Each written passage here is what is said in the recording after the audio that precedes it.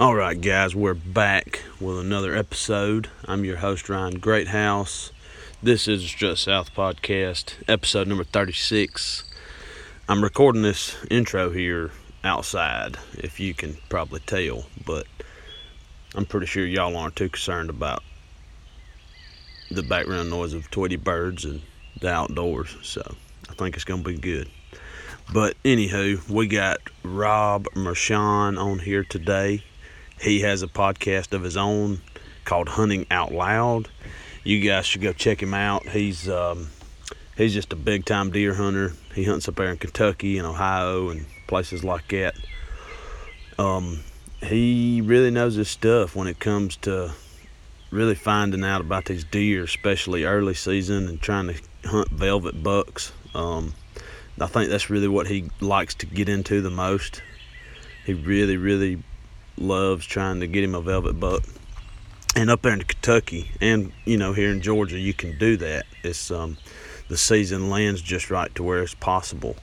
But it's finally here, guys. We can finally talk some deer. Turkey season is completely over with. Nobody else, I don't to my knowledge, is turkey hunting anymore. So now it's time to talk deer. Point our focus toward deer, getting ready for September or October 1st, whichever, whenever your season may start. Now is the time to be getting ready and try to figure out what deer you're going to take and all that good stuff. So hopefully you guys will enjoy this episode. I surely enjoyed it, and I'm just fired up because this time I'm ready to get down with the deer talk, and I'm ready to get out there and try to figure these deer out. So you guys give it a listen. Hope y'all enjoy.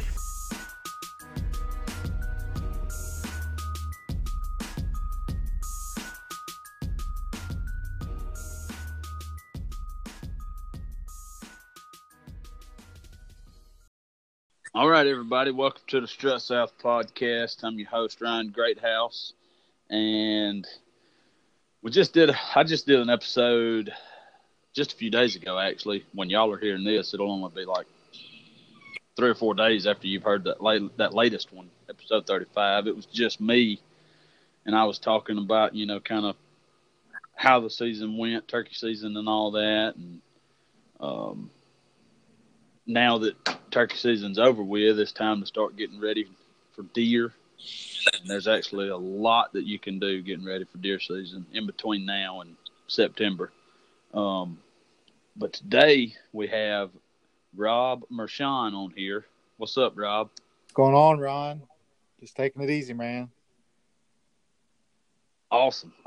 And for everybody out there listening, Rob is he's just another big time. He's probably more. I would say you're more into deer hunting, Rob. Would that be a fair guess? Oh yeah, absolutely. That's my passion. Yeah. And me and Rob actually met through the podcast world, and I met him through the Anchor app, and we just kind of started talking, and we've talked back and forth here for probably going on a year now, maybe close to it, because I think Rob's got a podcast. It's called Hunting Out Loud, and I think you and I both, we kind of started the podcast at about the same time, pretty much. Yeah, we did. I was looking on Facebook today, and I seen it was, I think yesterday, or maybe it was this morning, I was looking at it. That was a year anniversary since I interviewed you for one of my first episodes. Oh, that's crazy. Yeah, it was either seriously, it was yesterday or today, because if you remember, I just shared for my pick on that episode, I just shared the Strut South TV hat. So all that popped up, that episode popped up. I thought that was pretty neat. Yeah, that is. That's actually kind of spooky. It is. That exactly, almost pretty much to the day 1 year later, we're back doing another podcast. And well, Ryan, and when I first started this, I'm still it's just a hobby to me. But as you do it, you know how it is. But you was really the first person other than a friend that I that I'd interviewed, someone that I knew. So I appreciate that, man. You kind of got me on track and give me a little confidence to ask other people that do YouTube shows and stuff, such like you guys do. Give me the confidence to ask those people to interview them and bring them on the show. So I appreciate that, I'll tell you. Oh, heck yeah, man. No problem. I'm glad I was able to get on there with you. I'm glad we found each other and we're able to kind of interconnect, so to speak, I guess. And because I was kind of the same way you were. I really didn't, when I first started doing the podcast thing, I didn't have a clue, man. And I didn't, and our listeners, I'm sure y'all can go back and listen to episode probably 1 through 6, and you can probably kind of tell that I was out of my element. Oh, yeah.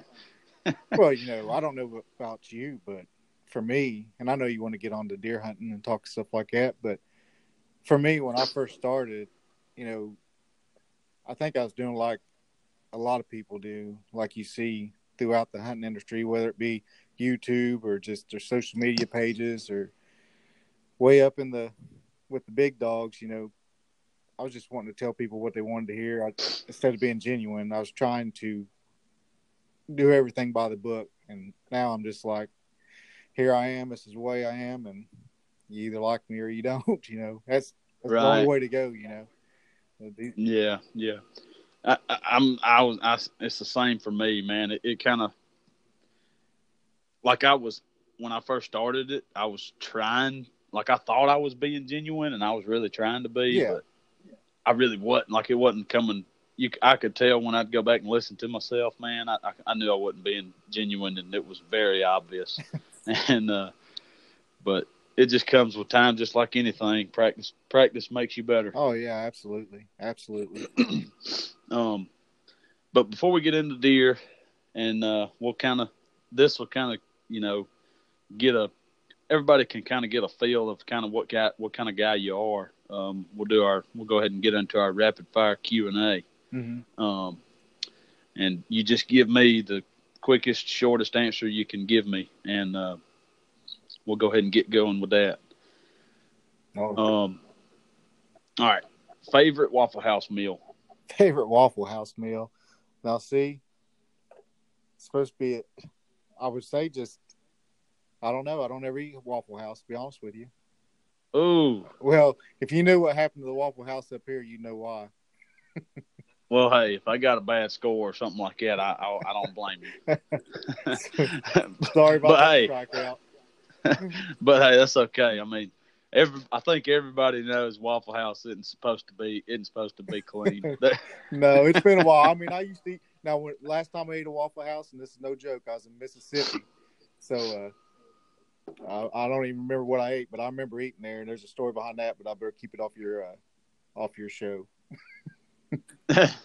So anyway, sorry about that answer. That's okay. One thing on your bucket list. Well, that'd be I'd have to say a moose hunt, to be honest with you. That's the first thing popped in my mind. Awesome. That'd be cool. Yeah, that'd be nice. All right. Do you now? This is a weird question, but I've tried to come up with as random questions as possible for this. All right. Do you believe in aliens? No. Okay. All right. We got 2 more. What animal scares you the most?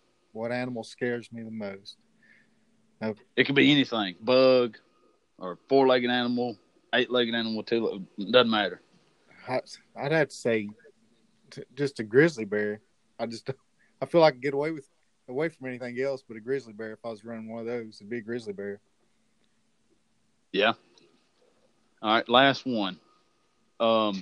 If you could only choose one, and you had to choose between having scent control products or just hunting the wind with no scent control products, which would you do?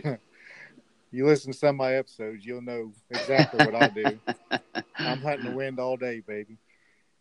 Listen, the wind is free, and it's 100% foolproof, fail safe, and you're never going wrong if you know what you're doing with the wind. And that's just the truth. I'm not trying to knock any products or anything. Oh yeah, but that's just the way it is. Yeah, I felt like I just came up with that one at random. I felt like that would be a good segue into actual deer hunting. So, well, I'll tell you, Ryan, that you brought that question up, and I'll be cool about it. But I'm glad you brought that up. If you care if I talk about that just for 1 second about the wind. Oh no, go ahead, and man. product. Talk about whatever you want to talk about. You know, sometimes on my show, I'll get onto these products and this and that and stuff, and the reason being is I know a lot of these younger hunters are vulnerable and they're naive, and you know, you want to take every precaution you can. I'm not knocking any products, whether it be scent crusher or scent sprays or whatever. You take every product, you know, every precaution you can to knock your wind down or your scent down. But you have to play the wind. I mean, right. No matter what you use them products that make you feel confident. But you know, I know the experienced hunters that promote that stuff. They know, but they forget to say, you know, this is what this actually does. But you still need to use the wind. We got to be teaching these younger hunters or hunters that might not know any better the proper way to go about that stuff. Yeah, that's just the way I feel about it. I agree completely. I'm not going to knock any scent control company either. I use a little scent control. I'm not big in the scent control game. At the best, what I do is I'll take my clothes and I'll put them, I keep all my hunting stuff in a box, mm-hmm. and I leave it on the back of my truck, or I put it in my truck. And I'll spray down with some spray, but that's about the extent of my scent control. Now, I will tell you this. I do like, instead of going out and buying like a lot of scent stuff, I'll take my clothes and I'll put them in a box. And then I'll go out in my yard and I'll break off some pine limbs and I'll get some leaves off the ground and I'll put all of it in there with my stuff in my box. Yeah. And I'd rather do that than go out and buy a bottle of spray or those scent things. But nothing wrong with those things, but I would rather just not spend money. Well, and I guess what gets to me is, and when it comes to deer hunting, and I'll tell you, this time of the year, you know, when I'm interviewing someone for my show, when I'm talking to someone like yourself about turkey hunting, you're passionate about turkey hunting. I talked to Josh Hanshew out of West Virginia, and we was talking about collecting turkey calls, antique turkey calls, stuff like that, stuff that I didn't know nothing about. When we was talking about trapping with Nick Biggs and so, and just things that I'm not, you know, real aware of, or I don't know a lot about. I get a lot of joy out of that, you know, learning from those guys. But deer hunting, it seems like everybody in the world, you know, has a little bit of success with deer hunting, and everybody's a pro. You know what I mean? There's so much info out there. And for the new hunters coming up, I feel like they're like, what in the world's real and what's not? You know what I'm saying? Am I wrong about that? It's just the way I feel. Oh, no. I think you're right. There's so much. And I agree with you. It's not so much in the turkey world. But in the deer hunting world, there's so much going on. Like you got this product over here and this thing over here, and then you got this, and there's just so many different avenues you could go, and basically, not trying to knock any companies. I know everybody's got to do their job, and everybody's got jobs, and they got to make money. But basically, there's so many different ways you could spend money. You just got to really pay attention to what you want to do and how you want to hunt, and try not to get influenced too much by, somebody else. Well, yeah, I'm telling you, just, the Hunting Public podcast, I'm sure you've listened to those guys, and I feel like they do a good job promoting hunting. I like that. Oh, yeah. I enjoyed that. I've been killing bucks for 30 years now. I've seen it all. And, I know what works and what doesn't work. Now, here's my deal, now we're on to products. We've been talking about products and stuff. Now, Ryan, I'm sure you've been approached to be pro staff for companies. I have several times. That's not my thing. But if I were to go that route, I can pick and choose which products that I'm going to pro staff for, right? Mm-hmm. So when I see an experienced deer hunter that knows better choose a crap product just to say they're pro staff for that product, that's where I have issues with people. And then when I say something, man, Robbie, he's just a bitter man, you know. Well, that's not it. You just, you know, those people aggravate me because on one side of their mouth, they're talking about how we need to introduce people into hunting, how the license sales have fallen all across the country. And now on the other hand, you're trying to sell them a $200 piece of crap bag and not tell them that this is what the bag does.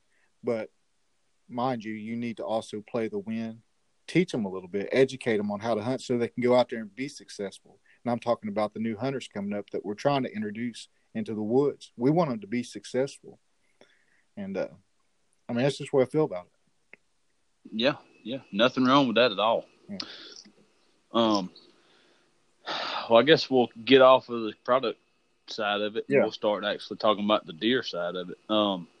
Now, Rob, you're up there in Kentucky, and I know there's probably a lot of people. Well, me personally, I know a lot of people that would be like, "Man, it's June. Like, why are you worried about deer in June?" And I mean, I know a lot of people like that. I mean, but pretty much the hunting world, and if anybody's listening to this podcast, you probably care enough to start getting prepared in June. And that's kind of what I want to talk about. Can you speak on a little bit about preparing this early and getting ready, and what are the benefits of, going out, scouting, and doing all that stuff?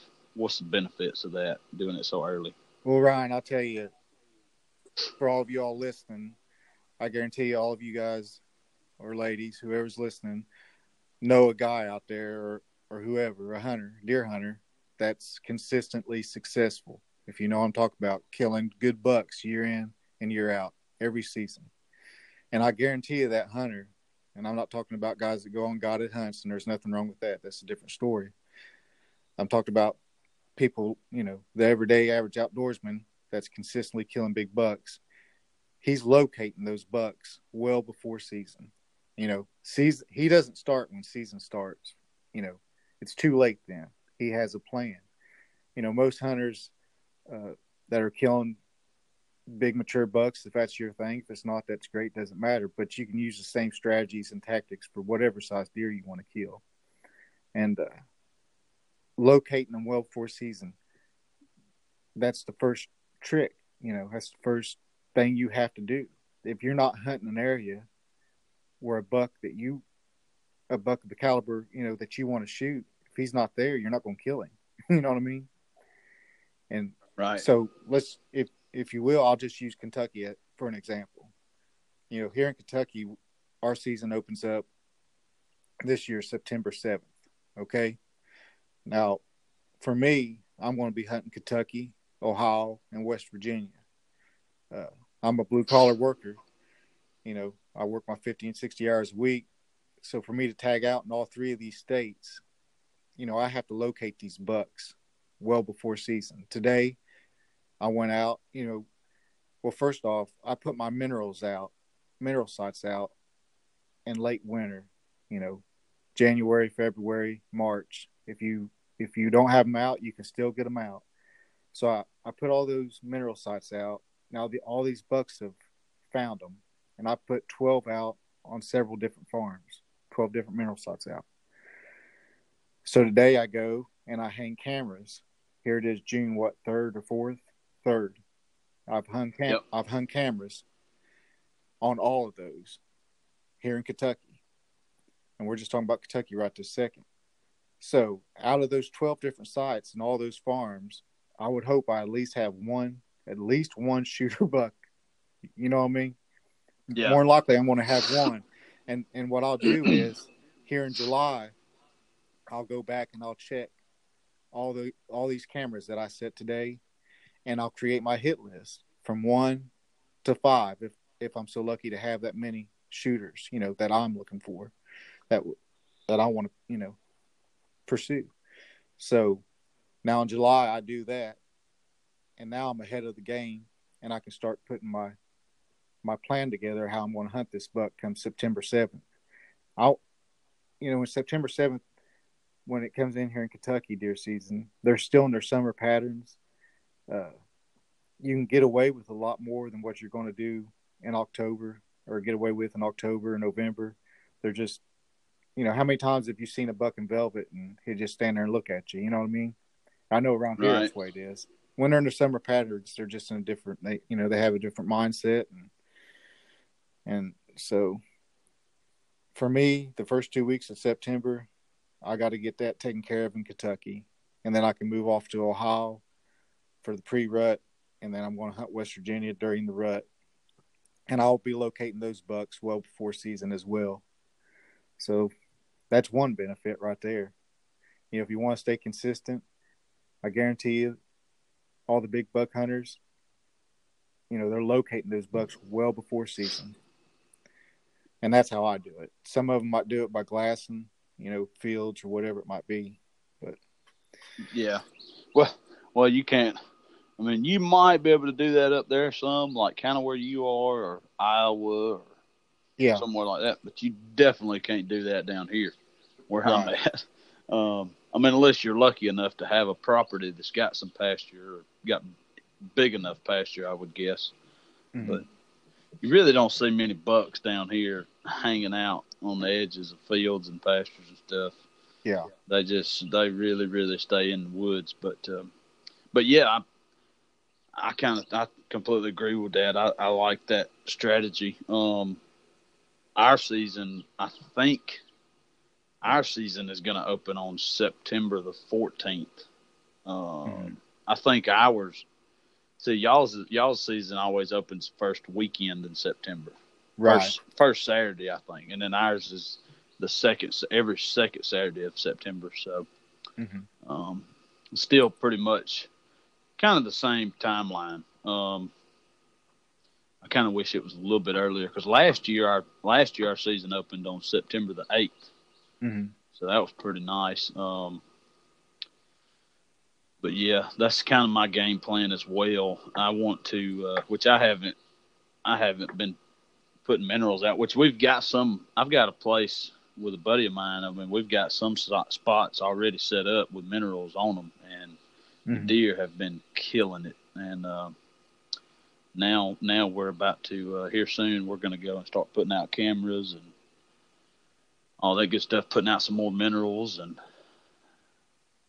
getting ready, getting a list together, just seeing what we got pretty much.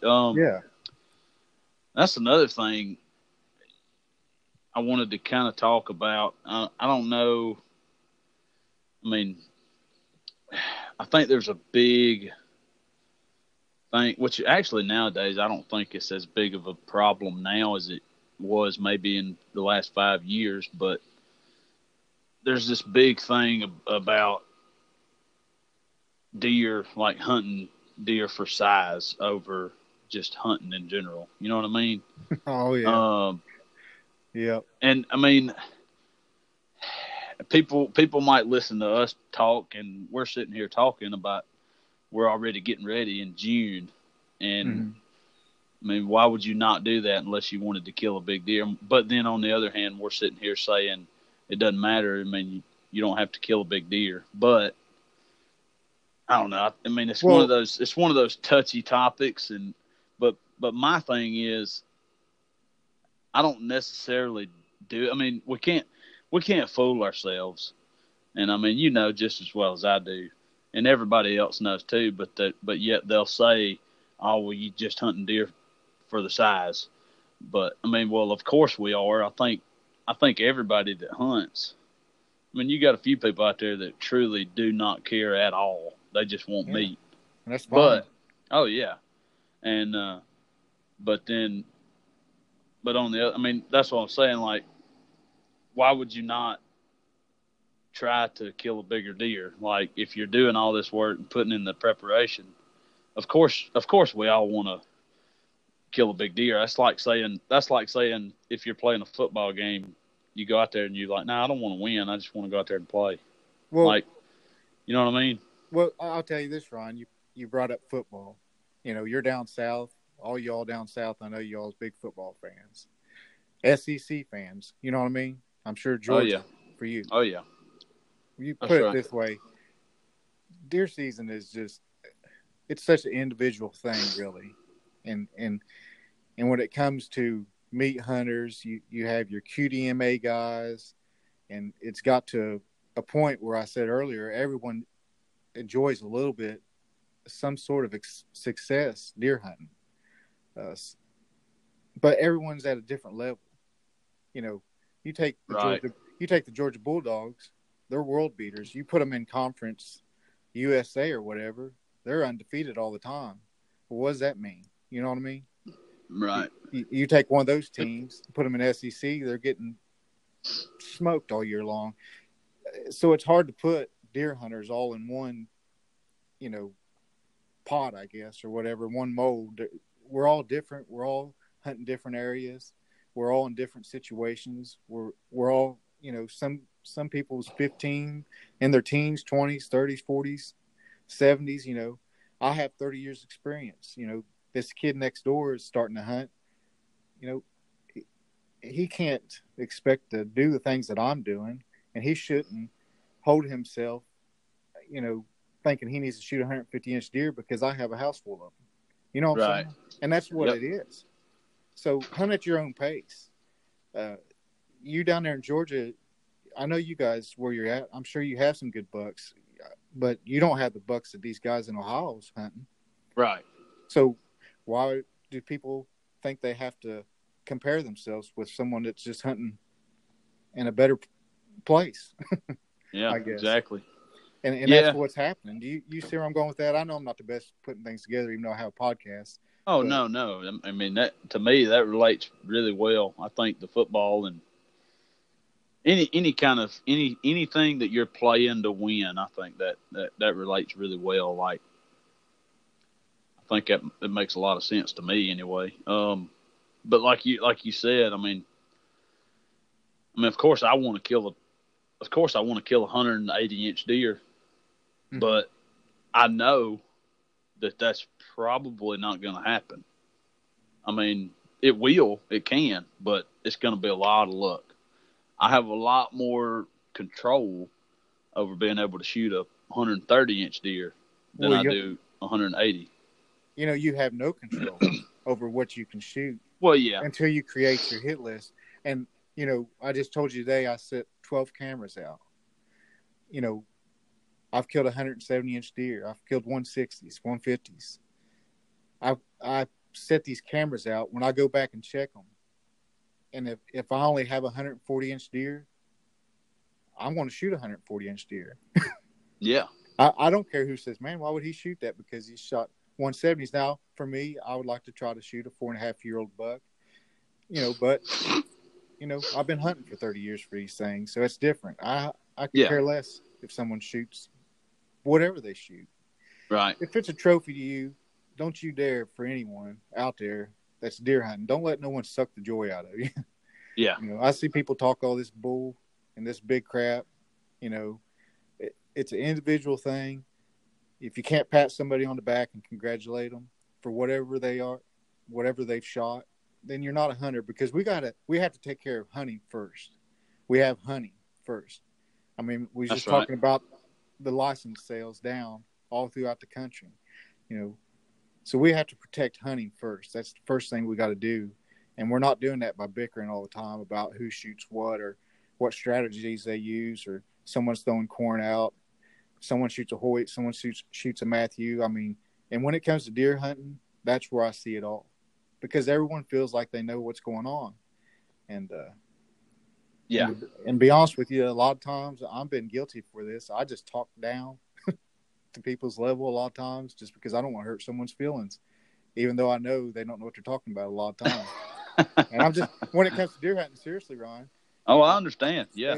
And I'm just like, because everybody, it just seems like there's so many people's like, I don't know if they want to be accepted or they feel they have to do certain things to be accepted by the deer hunt community. I mean, just let that go. It's time to let all that go. And just move on past that. Right. Well, I mean, I'll bring up something here, and I might get bashed for this a little bit. Might actually lose a listener or two, but that's all right.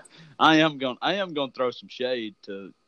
I'm not going to say who, but I have seen hunters. I will throw shade a little bit to some people. Like, to me, it doesn't matter to me really. It's just kind of like, why would you do that? Like, I've seen hunters before that would, 1 year they might shoot a deer, 5-6-year-old deer, and he'd be 130 inches. And then the next year they shoot a spike. Yeah. To me, it's just like you said. I mean, we're not going to bash anybody, but to me, it's just like, why would you do that? But it's not the fact that they did it. It's the fact that most of the time when the people that I know that have done that, they'll talk about, well, I only shoot big deer, or I only shoot deer this old. But then, they'll go and shoot a 2-year-old deer that's only got 4 points on his head. Yeah. Well, and I see that bullying and all that stuff all the time. And a lot of times you just got to consider the source, where it's coming from. Guys like that are just blowing smoke. They're insecure. It's just deer hunting, really. When it comes down to it, it's just deer hunting. It's just hunting a deer. But everyone's a know-it-all when it comes to deer hunting. Or it seems like everyone needs to be pro staff. And that's fine. But, there's a lot of division because of all that. Yeah. Throughout the hunting industry. Like I said, we got to take care of hunting first. And so I think my thing is, and this kind of gets back to just taking care of hunting. I think for me, going out there, and I mean, you can do this with any size buck. It doesn't matter how. I mean, especially depending on your area. Like say you go down to Florida, for instance. If you can find a 120-inch deer in Florida, like, you're doing something. Yeah. And to me, it's not so much that I want to shoot him and always big and then I want to show him off. It's the fact that he's big, but he's also usually with bigger antlers means they're older. Yeah. And for me, it's just that game that you play. It's that chess match you play, and you try to figure that deer out. You go out there, you put the work in, you try to put your cameras out and find that deer. Or, to me, that's what matters more to me than how big a deer is. Yeah, that's the way it should be. Yeah, to me, it's just fun to get out there and put your cameras out, and then you leave it there, and you go a few weeks later, and you because you're really, really excited to check that camera. Oh yeah. So, I mean, because you never know what's going to be on there, and for me, that's what really makes me. That's really what gets me into it. And that's what it's all about. It's everything from today until that tag is filled. Everything in between is what makes my hunt. Today, my longtime hunting buddy, Jerry Braden, went with me. We've been hunting together since we was 13, 14 years old. We got caught out in the middle of the field by a pissed off bull, and he was pissed off. And, I told Jerry, I think I can outrun you. And,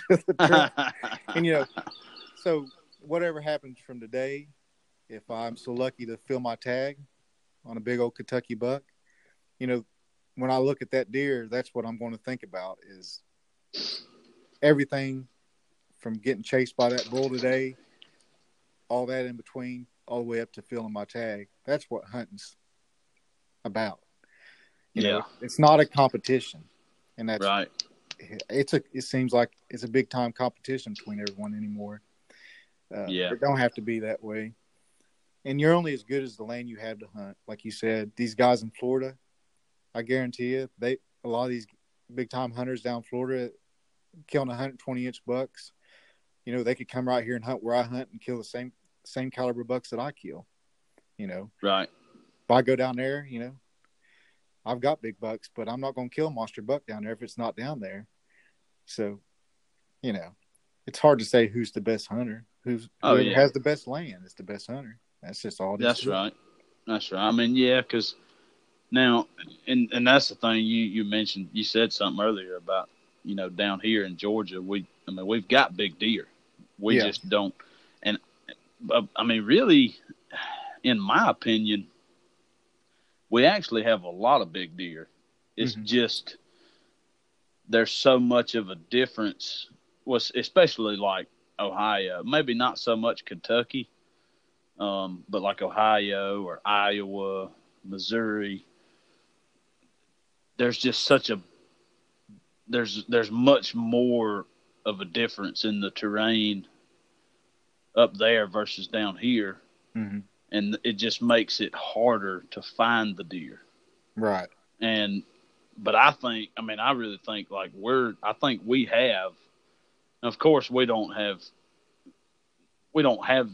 just as many, but I wouldn't be scared to say we're not far from having the same amount. Yeah. Of big deer like they do up in the Midwest.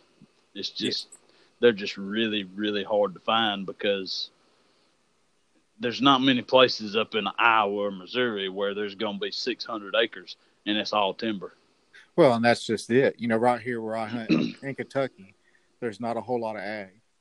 If I get on a buck here in Kentucky, I'm pretty much hunting that specific buck, that one buck. I mean, that might be the only one I get on.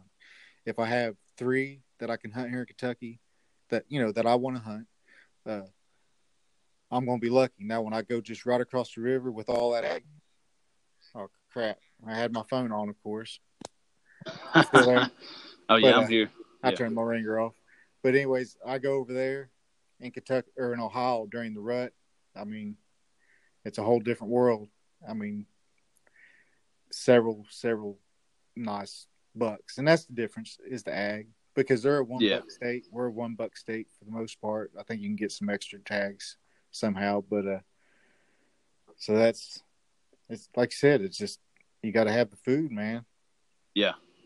Well, see, I think we have the food. I mean, of course, we don't have ag down here like y'all do up there, or really like in Ohio. But I mean, I would like to think that there's actually a pretty good amount of food, just because there's so much thick cover. I mean, because I can't remember who it was, but I was listening to the Jury's podcast, which I listen to those guys a lot. And Mark Drury was talking about, he always says that, and he didn't come up with this. I mean, somebody told him this, and that's what he was saying. He was giving somebody credit for it. He was saying, deer live at 5 feet and below.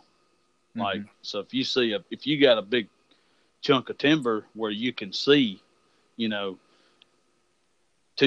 yards through the woods, it's really not where deer is wanting to be. No. And that's the thing for me. Like, I mean, there's there's a lot of places down here where you can't even walk through the woods. Right. It's like, and that's like, it's like deer heaven for a big old mature buck that's wanting to stay hid. And, I mean, I think there is a lot of food because, I mean, I have seen some places that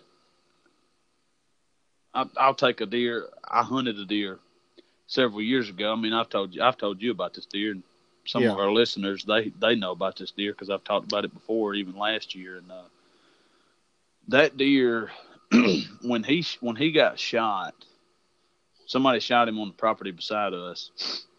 And he scored 180 inches, 181 and some change, I think. And I found that deer when I'm guessing he was maybe a 3-year-old. At the oldest, he was probably 4. Yeah. And I found sheds off of him, and off of those sheds, he was a 140-inch deer. And So I found those sheds. I was like, all right, I'm going to put my stand here. I'm going to try to find this deer. I'm going to hunt him. Well, I hunted him, found him that year, or the first year, got pictures of him. He was 160-inch deer. And then I saw him actually in person, couldn't kill him. But then he ends up dying by the neighbors, and he was 180. So that deer basically grew 20 inches every year. Oh yeah. But that property that he was on, and the property, I mean, because I think the first year I hunted him, I think he stayed on my property a lot. And because those guys, the guy that shot him, he said he had never seen him before, that year that he shot him. But I talked to him and I was like, well, had y'all ever been feeding anything? Have y'all ever been doing any supplement feeding? He's like, no. He's like, we just started supplement feeding this year, And so that deer grew that much every year without any help, basically. So and of course it's not like that across all of Georgia, but that's just an example of there are some big deer down here, and I think they can really jump a lot without any kind of extra food and just basically eat what they find in the timber. Oh yeah. Well, I mean, most of the bucks we have, right, like I said, here in Kentucky, it's just, brush bucks. West Virginia, there's big bucks killed in West Virginia, and I don't think there's a whole lot of ag up in the mountains. You know what I'm saying? Yeah. But you gotta have the age. Really. Oh yeah, yeah. And that's pretty much what you're saying. Perfect example of that deer. Like, I don't know, because all I had to go off of was his rack. One side of his antler, but I haven't spoken to the guy that shot him since. I don't know how old the deer was when he shot him. I'm sure he knows now, but I haven't spoken to him since. But I mean, at best, that deer was 140-inch deer. So at best, he was 4 years old then. Right. And 2 years later, he was 180. Mm-hmm. So, oh yeah, that goes to show you, age really does make a difference. Yep. If they have the genetics, Yeah. Be a freak like that. I don't know if you heard. I talked to Josh Bernard. He's been North American Whitetail magazine, and he had missed a buck, and he said it was around 145. And I don't know if it was 2 or 3 years later, he ended up killing that buck, and that's what put him in North American Whitetail. It ended up being a 190-inch buck. I mean, he was going to shoot it when it was 145. 145 is a big buck, But it got away and lived a couple more years, 2 or 3 more years. I can't remember exactly. And it turned into a 190-inch buck. I mean, it's just, but, it's just so different. Everyone's different, and not many people's going to pass up a 140-inch deer. And when they slip through, that's what you get. A lot of times, big 180, 170, or even 190 or better, Oh, yeah. So, yeah. But, it's what it takes. I've been thinking about it. I was going to bring it up on one of my episodes, and I keep forgetting. But just, I've been talking about Ohio and Kentucky. I have this place in Kentucky that borders a farm. It's about 1,200 acres. Now, this guy on this 1,200 acres, he will shoot you if you go on that land, right? Or he would back when he was alive. I mean, there's no bones about it. He's old school. He don't want you on his property. He had it posted, and everyone knew you don't go over there. That crazy. He wasn't crazy. He just didn't want nobody on his property. But of course, everybody says he's crazy because he would shoot you, or he'd shoot at you. I guarantee it. Yeah. So no one went over there. No one even dared going over there. Well, on that little piece of property I had that bordered up against it, I seen the biggest bucks. I mean, monster bucks. Of course, I was young and I really didn't know what I was doing, to capitalize on all those bucks. But right across the river on the other farm I have, in prime time, big buck country in Ohio, you know, it's surrounded by Amish, and they'll shoot anything. So there was no QDMA really going on that old man's property in Kentucky, but there's monster bucks just because they was getting older. But then right across the river, there's monster bucks on that place, and everything that moved was getting shot over there. It's just, I mean, it's, you know what I mean? Both those farms was just completely different. One was not getting no hunting pressure. The other one was getting wiped out, but yet for different reasons, they both held monster bucks. You know, Yeah, it's just funny how it works. You know? was.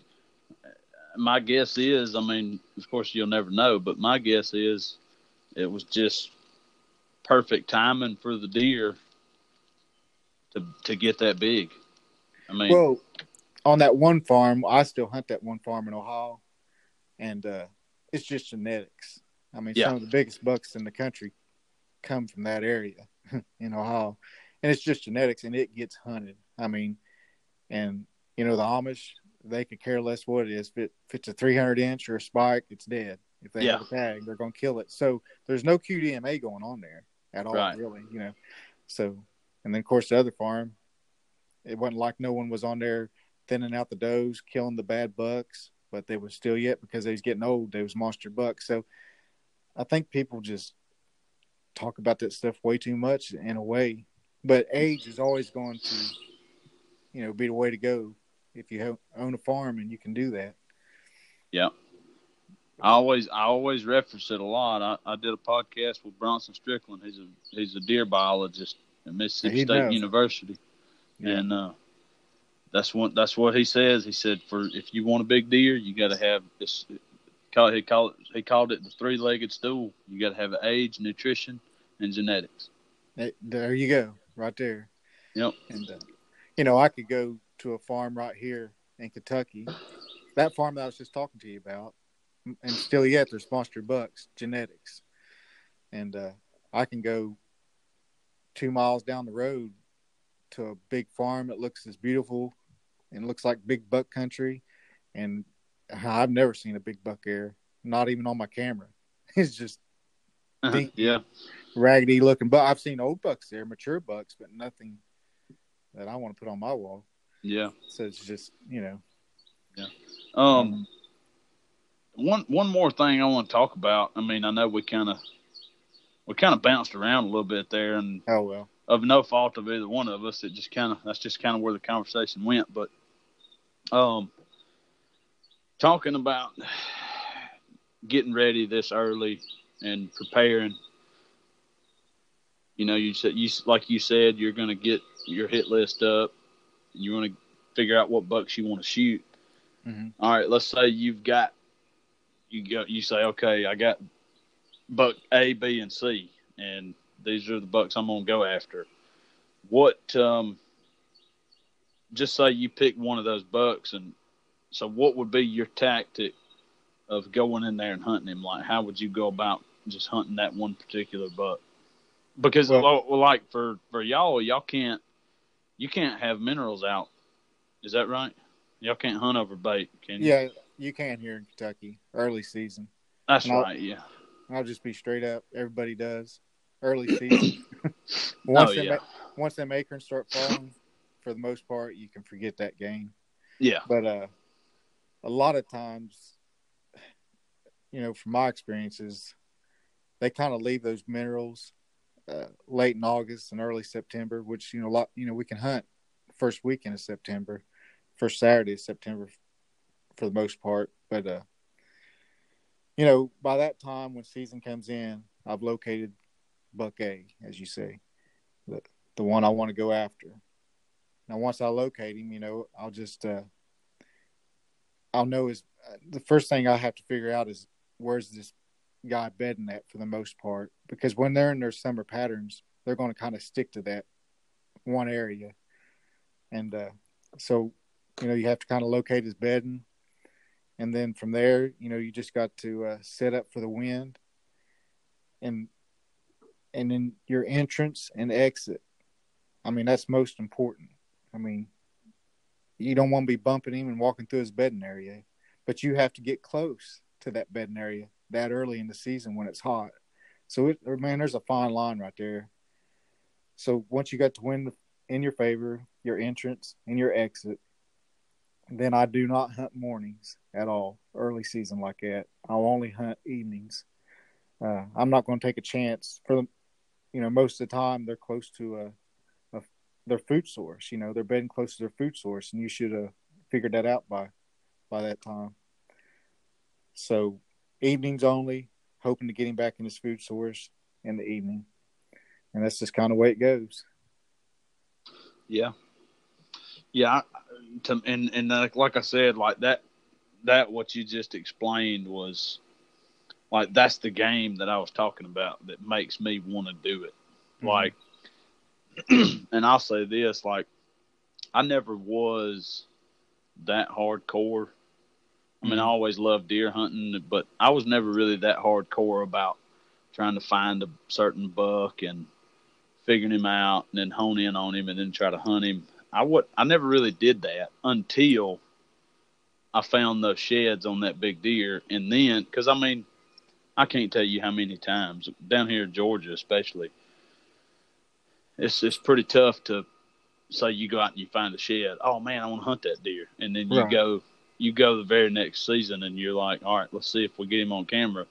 9 times out of 10, you don't get him on camera down here. And it just, I don't know, when I found that shed off of that buck, and then I don't know when it was, I think it was like the first or second week of July. Might have been, yeah, it was about the middle of July as I got the first picture of him. And instantly I knew it was that deer that dropped that shed. Right. And as soon as I seen that picture, like, something just clicked. And it was like, man, like, I want to do this like every year. I want to try to see if I can find a certain buck. Like, I mean, and we were talking about, it doesn't matter what you shoot. You ain't got to shoot a big deer. But if you are one of those people that has never done that or has never really desired to try to find a deer like that, I encourage you to try, because it messes with your mind. It does.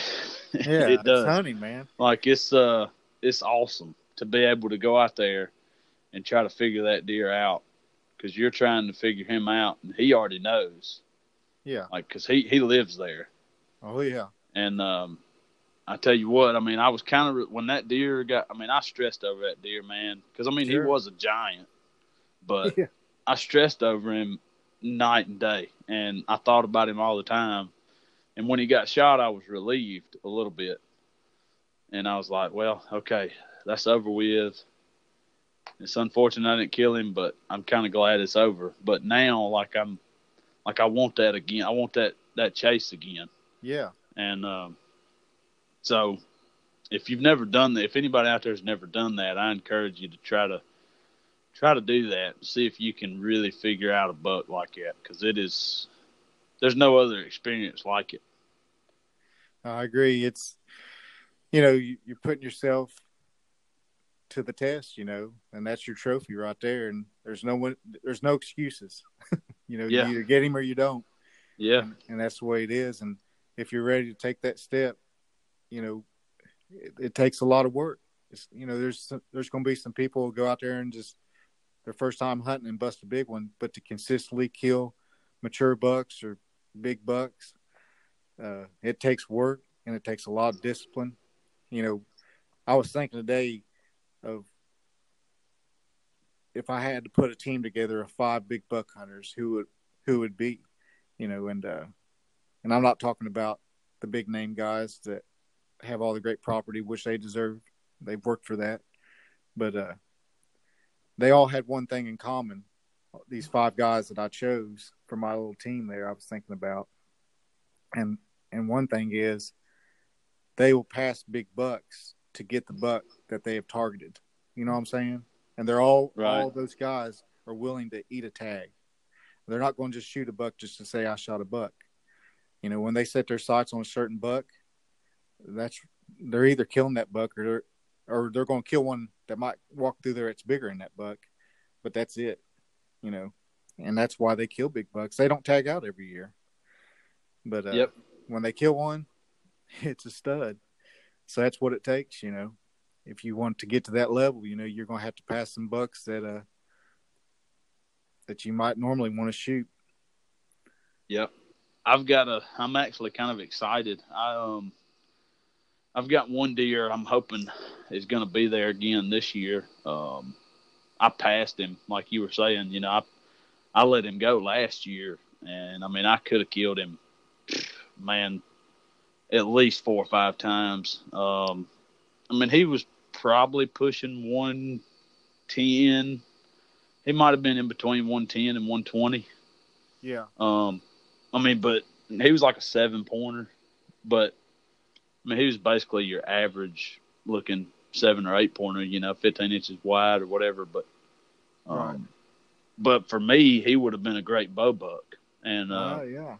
and I really, really considered shooting him. And there was a couple of times where I picked my bow up on him and I was telling my buddies, like, if I see that deer this evening, I'm probably going to shoot him. And there was a couple of times where I picked my bow up and I mean, I could have, I mean, I had him and I was like, nah, I'm gonna wait. I'll wait. Cause he was coming in and my thought was, I mean, he was coming in there every day. I'm like, he ain't going to go nowhere, but he once it kind of hit November, he kind of disappeared and I didn't see him anymore. Mm-hmm. And, I don't know if he came back late season and I just never saw him, but I mean, I saw him all early season, you know, all of September and kind of some in October, but basically right at the end of October, he just disappeared and I never saw him again. But I'm hoping that he'll be back again this year. And, if he is, I think he'll be a pretty good buck. He'll be a really solid buck. And he may even have a big drop time. Oh, son. Yeah. Cause last year he was a 7-pointer and his 8th point was kind of a drop time, but it was just a little bitty nub. Yeah. So I'm just more anxious really just to see what he's turned into than I am of killing him at this point. So it's exciting, man. Yeah. It's fun. Like I said, everybody gets to enjoy some sort of success when it comes to deer hunting, one way or another. Yeah. So it makes it fun for everybody. Yeah. I'm going to try to walk right here. Hopefully I don't mess the phone up. And I was mowing the grass. Let me look. There's been a big old buck hanging out in my daggone backyard, which, you know, I'm not much into hunting deer in my backyard, but I don't see him. But man, he is a stud. How much growth do they have already up there? Well, this one I seen him, like I said, mowing my grass yesterday, and of course he's just a city buck, so he's just used to that. Yeah, and he just sit there and watch me. But he was out past his ears, you know, he's going straight out still yet. Yeah. So, but man, he had a big old swag back, and that brisket looked good. I was like, hey, what's going on here? Yeah. But anyways, we'll see what he turns out. One of these guys will shoot him around here, I'm sure. But my neighbor, she's a big time anti hunter, so it's kind of funny. Yeah, I like watching them, man. I like getting pictures of them early and watching them grow. Oh yeah. To me, it's really, really cool to see a deer go from 2-inch nubs to 130 inches in a matter of basically weeks. Yeah. Well, they grow fast, man. It don't take them long, does it? It's amazing. Yeah. Usually, I mean, I guess it's about the same everywhere, but usually down here, I would say mid-August is probably when you're really they're pretty much done, I would say. Mm-hmm. I don't know, maybe early August, and I'm pretty sure it's about the same everywhere across the country. Well, we still, you know, I'll get pictures, you know, the first week or so. Well, I mean, I killed a velvet buck in 2017. Let's see, I think it was on the 3rd or something. And then I had pictures of another buck that I ended up killing, but he had come out of velvet like on the 10th. I think I killed him on the 11th or the 12th. Maybe he came out of velvet on the 11th. I killed him on the 12th. So, yeah, that first week of September, they're pretty much for sure done up in this area anyways. Yeah. I mean, now I've seen some deer, which I think is kind of an anomaly, and something was just wrong with the deer. But I think it was actually, I can't remember if it was last year or if it was 2 years ago. I had a buck that was still in velvet in like October. And that's weird, isn't it? Yeah. You could tell he wasn't that old of a deer. He might have been a 3 or 4 year old deer, but you could just tell he wasn't real mature. Yeah. Like he didn't have a lot of mass in his rack. I think he was like a 7-pointer. He was probably 15, 16 inches wide, but, had a little pencil rack. I actually saw him, and it was like, I don't know, I think first week of October or something like mid-October, and he still had velvet. Yeah. How many tags do y'all get down there? I don't mean to ask you questions on this is your show, but I was just curious. Oh no, man, it's good. We get 10 doe tags and 2 buck tags. Oh, so you only get 2 buck tags? Yeah. Okay.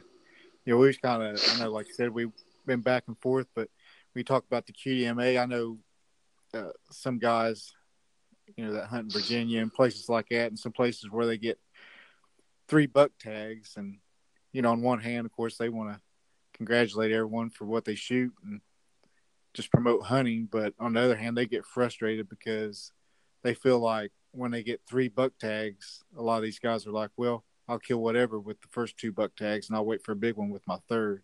I could see that.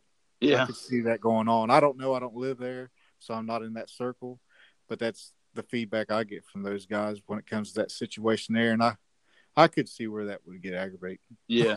Now, see, y'all have actual tags, though, right? Like you have to put tags on the deer. Is that right? When I kill a buck, I have a tag, and I have to fill that tag out and date it. Right. And then after that, before I even move that deer, I have to fill that tag out, date it, and all that before I even move that deer. Now, then I can move the deer, and then I have to call it in. I have so much time to call it in, and they'll give me a confirmation number. So a lot of people don't like that. We used to have check-in stations where you'd have to take the deer, put a tag on the deer, and then take it directly to the check-in stations. Everybody always like that because of camaraderie and stuff like that.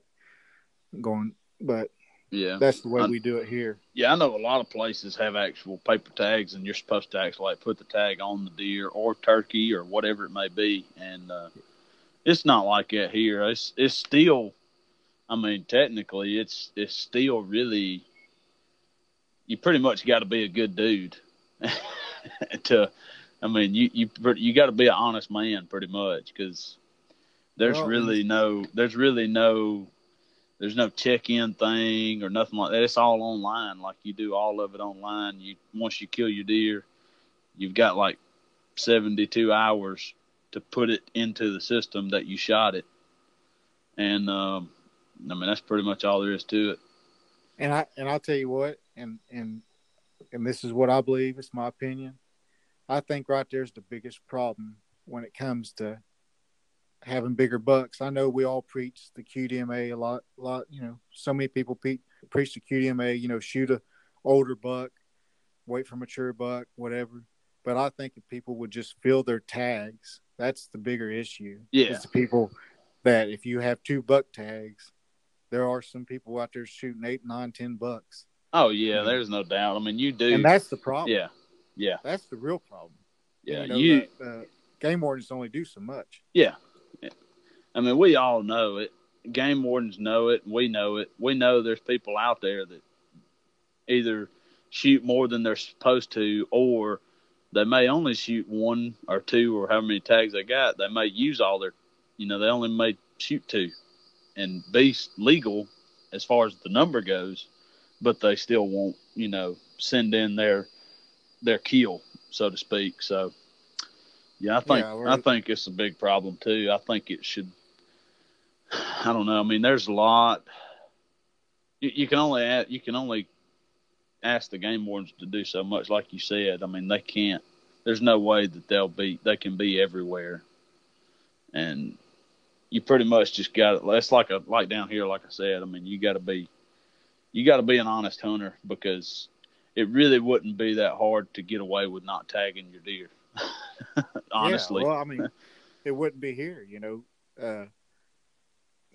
it just wouldn't be that hard, because all you have to do is call it in. And I feel like if people feel like they can get that thing in the back of their truck, I don't think it's as bad now, but when I was young, I'm talking about in my teens, it was bad.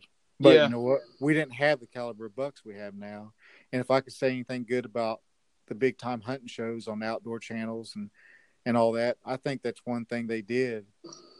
Back when I was young, I think they did bring an awareness to, man, this is what it takes to have big bucks. And I think people did try to, hunt a little bit more ethical than what they was at that time. I'm talking about in my teens. And right.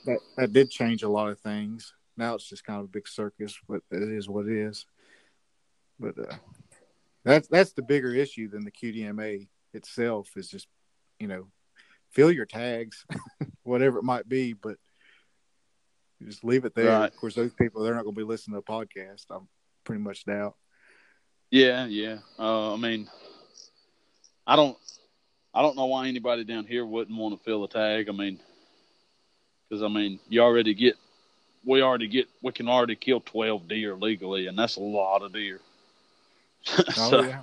I mean, how many do you need? Yeah. I mean, I don't know. I mean, now the bucks I could see, you only get 2 bucks, but I ain't never been able to hunt and have an opportunity to shoot more than 2 bucks that were worth shooting. And I think it's crazy that we've got 10 doe tags, but because I've never seen anybody shoot 10 does in one season. I mean, I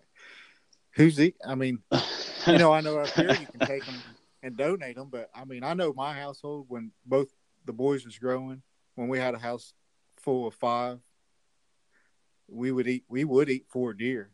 And, up here, they're pretty big sized deer, you know what I mean? So, right. But now with just me, I mean, if I kill 3 bucks this year, that's it, I'll be lucky to eat all those. Just me and my wife and whoever comes out for a cookout, cookout or whatever. Well, I killed 3. Yeah, I killed 3 deer last year, and that's about all my freezer will hold. I don't have a real big freezer. I got one of them smaller freezers, but 3 deer for me, and it's just me and my wife. But we eat deer meat a lot. Like we get ground, so we don't even buy like ground beef at the grocery store. We don't never buy ground beef, and everything that we would make with ground beef, we use deer meat instead. So, well, once you go with that deer burger, you can't go back to buying that stuff at the grocery store. It looks disgusting, doesn't it? Yeah. I mean, seriously, I'm like, no, I'm not eating that. There's no way. So, but I tell you, I like the roast. I usually get one deer made out of roast. Oh yeah, put that joker in a crock pot or something. Oh my gosh, you kidding me? Then I'll make jerky out of one, So yeah. And then, like you say, the burger. We use the burger for everything. Yeah. Get you like half a neck roast or something. Put that joker in a crock pot. Put you some cream of mushroom soup over it. Man, it's over. I'm going to lay one out right now. That'll make you want to slap somebody right there. I'll guarantee it. That's good stuff, ain't it? Well, what's your favorite deer recipe? I have to know since we're on it. All right, I'll tell you what to do. Which you've probably done this. I don't know.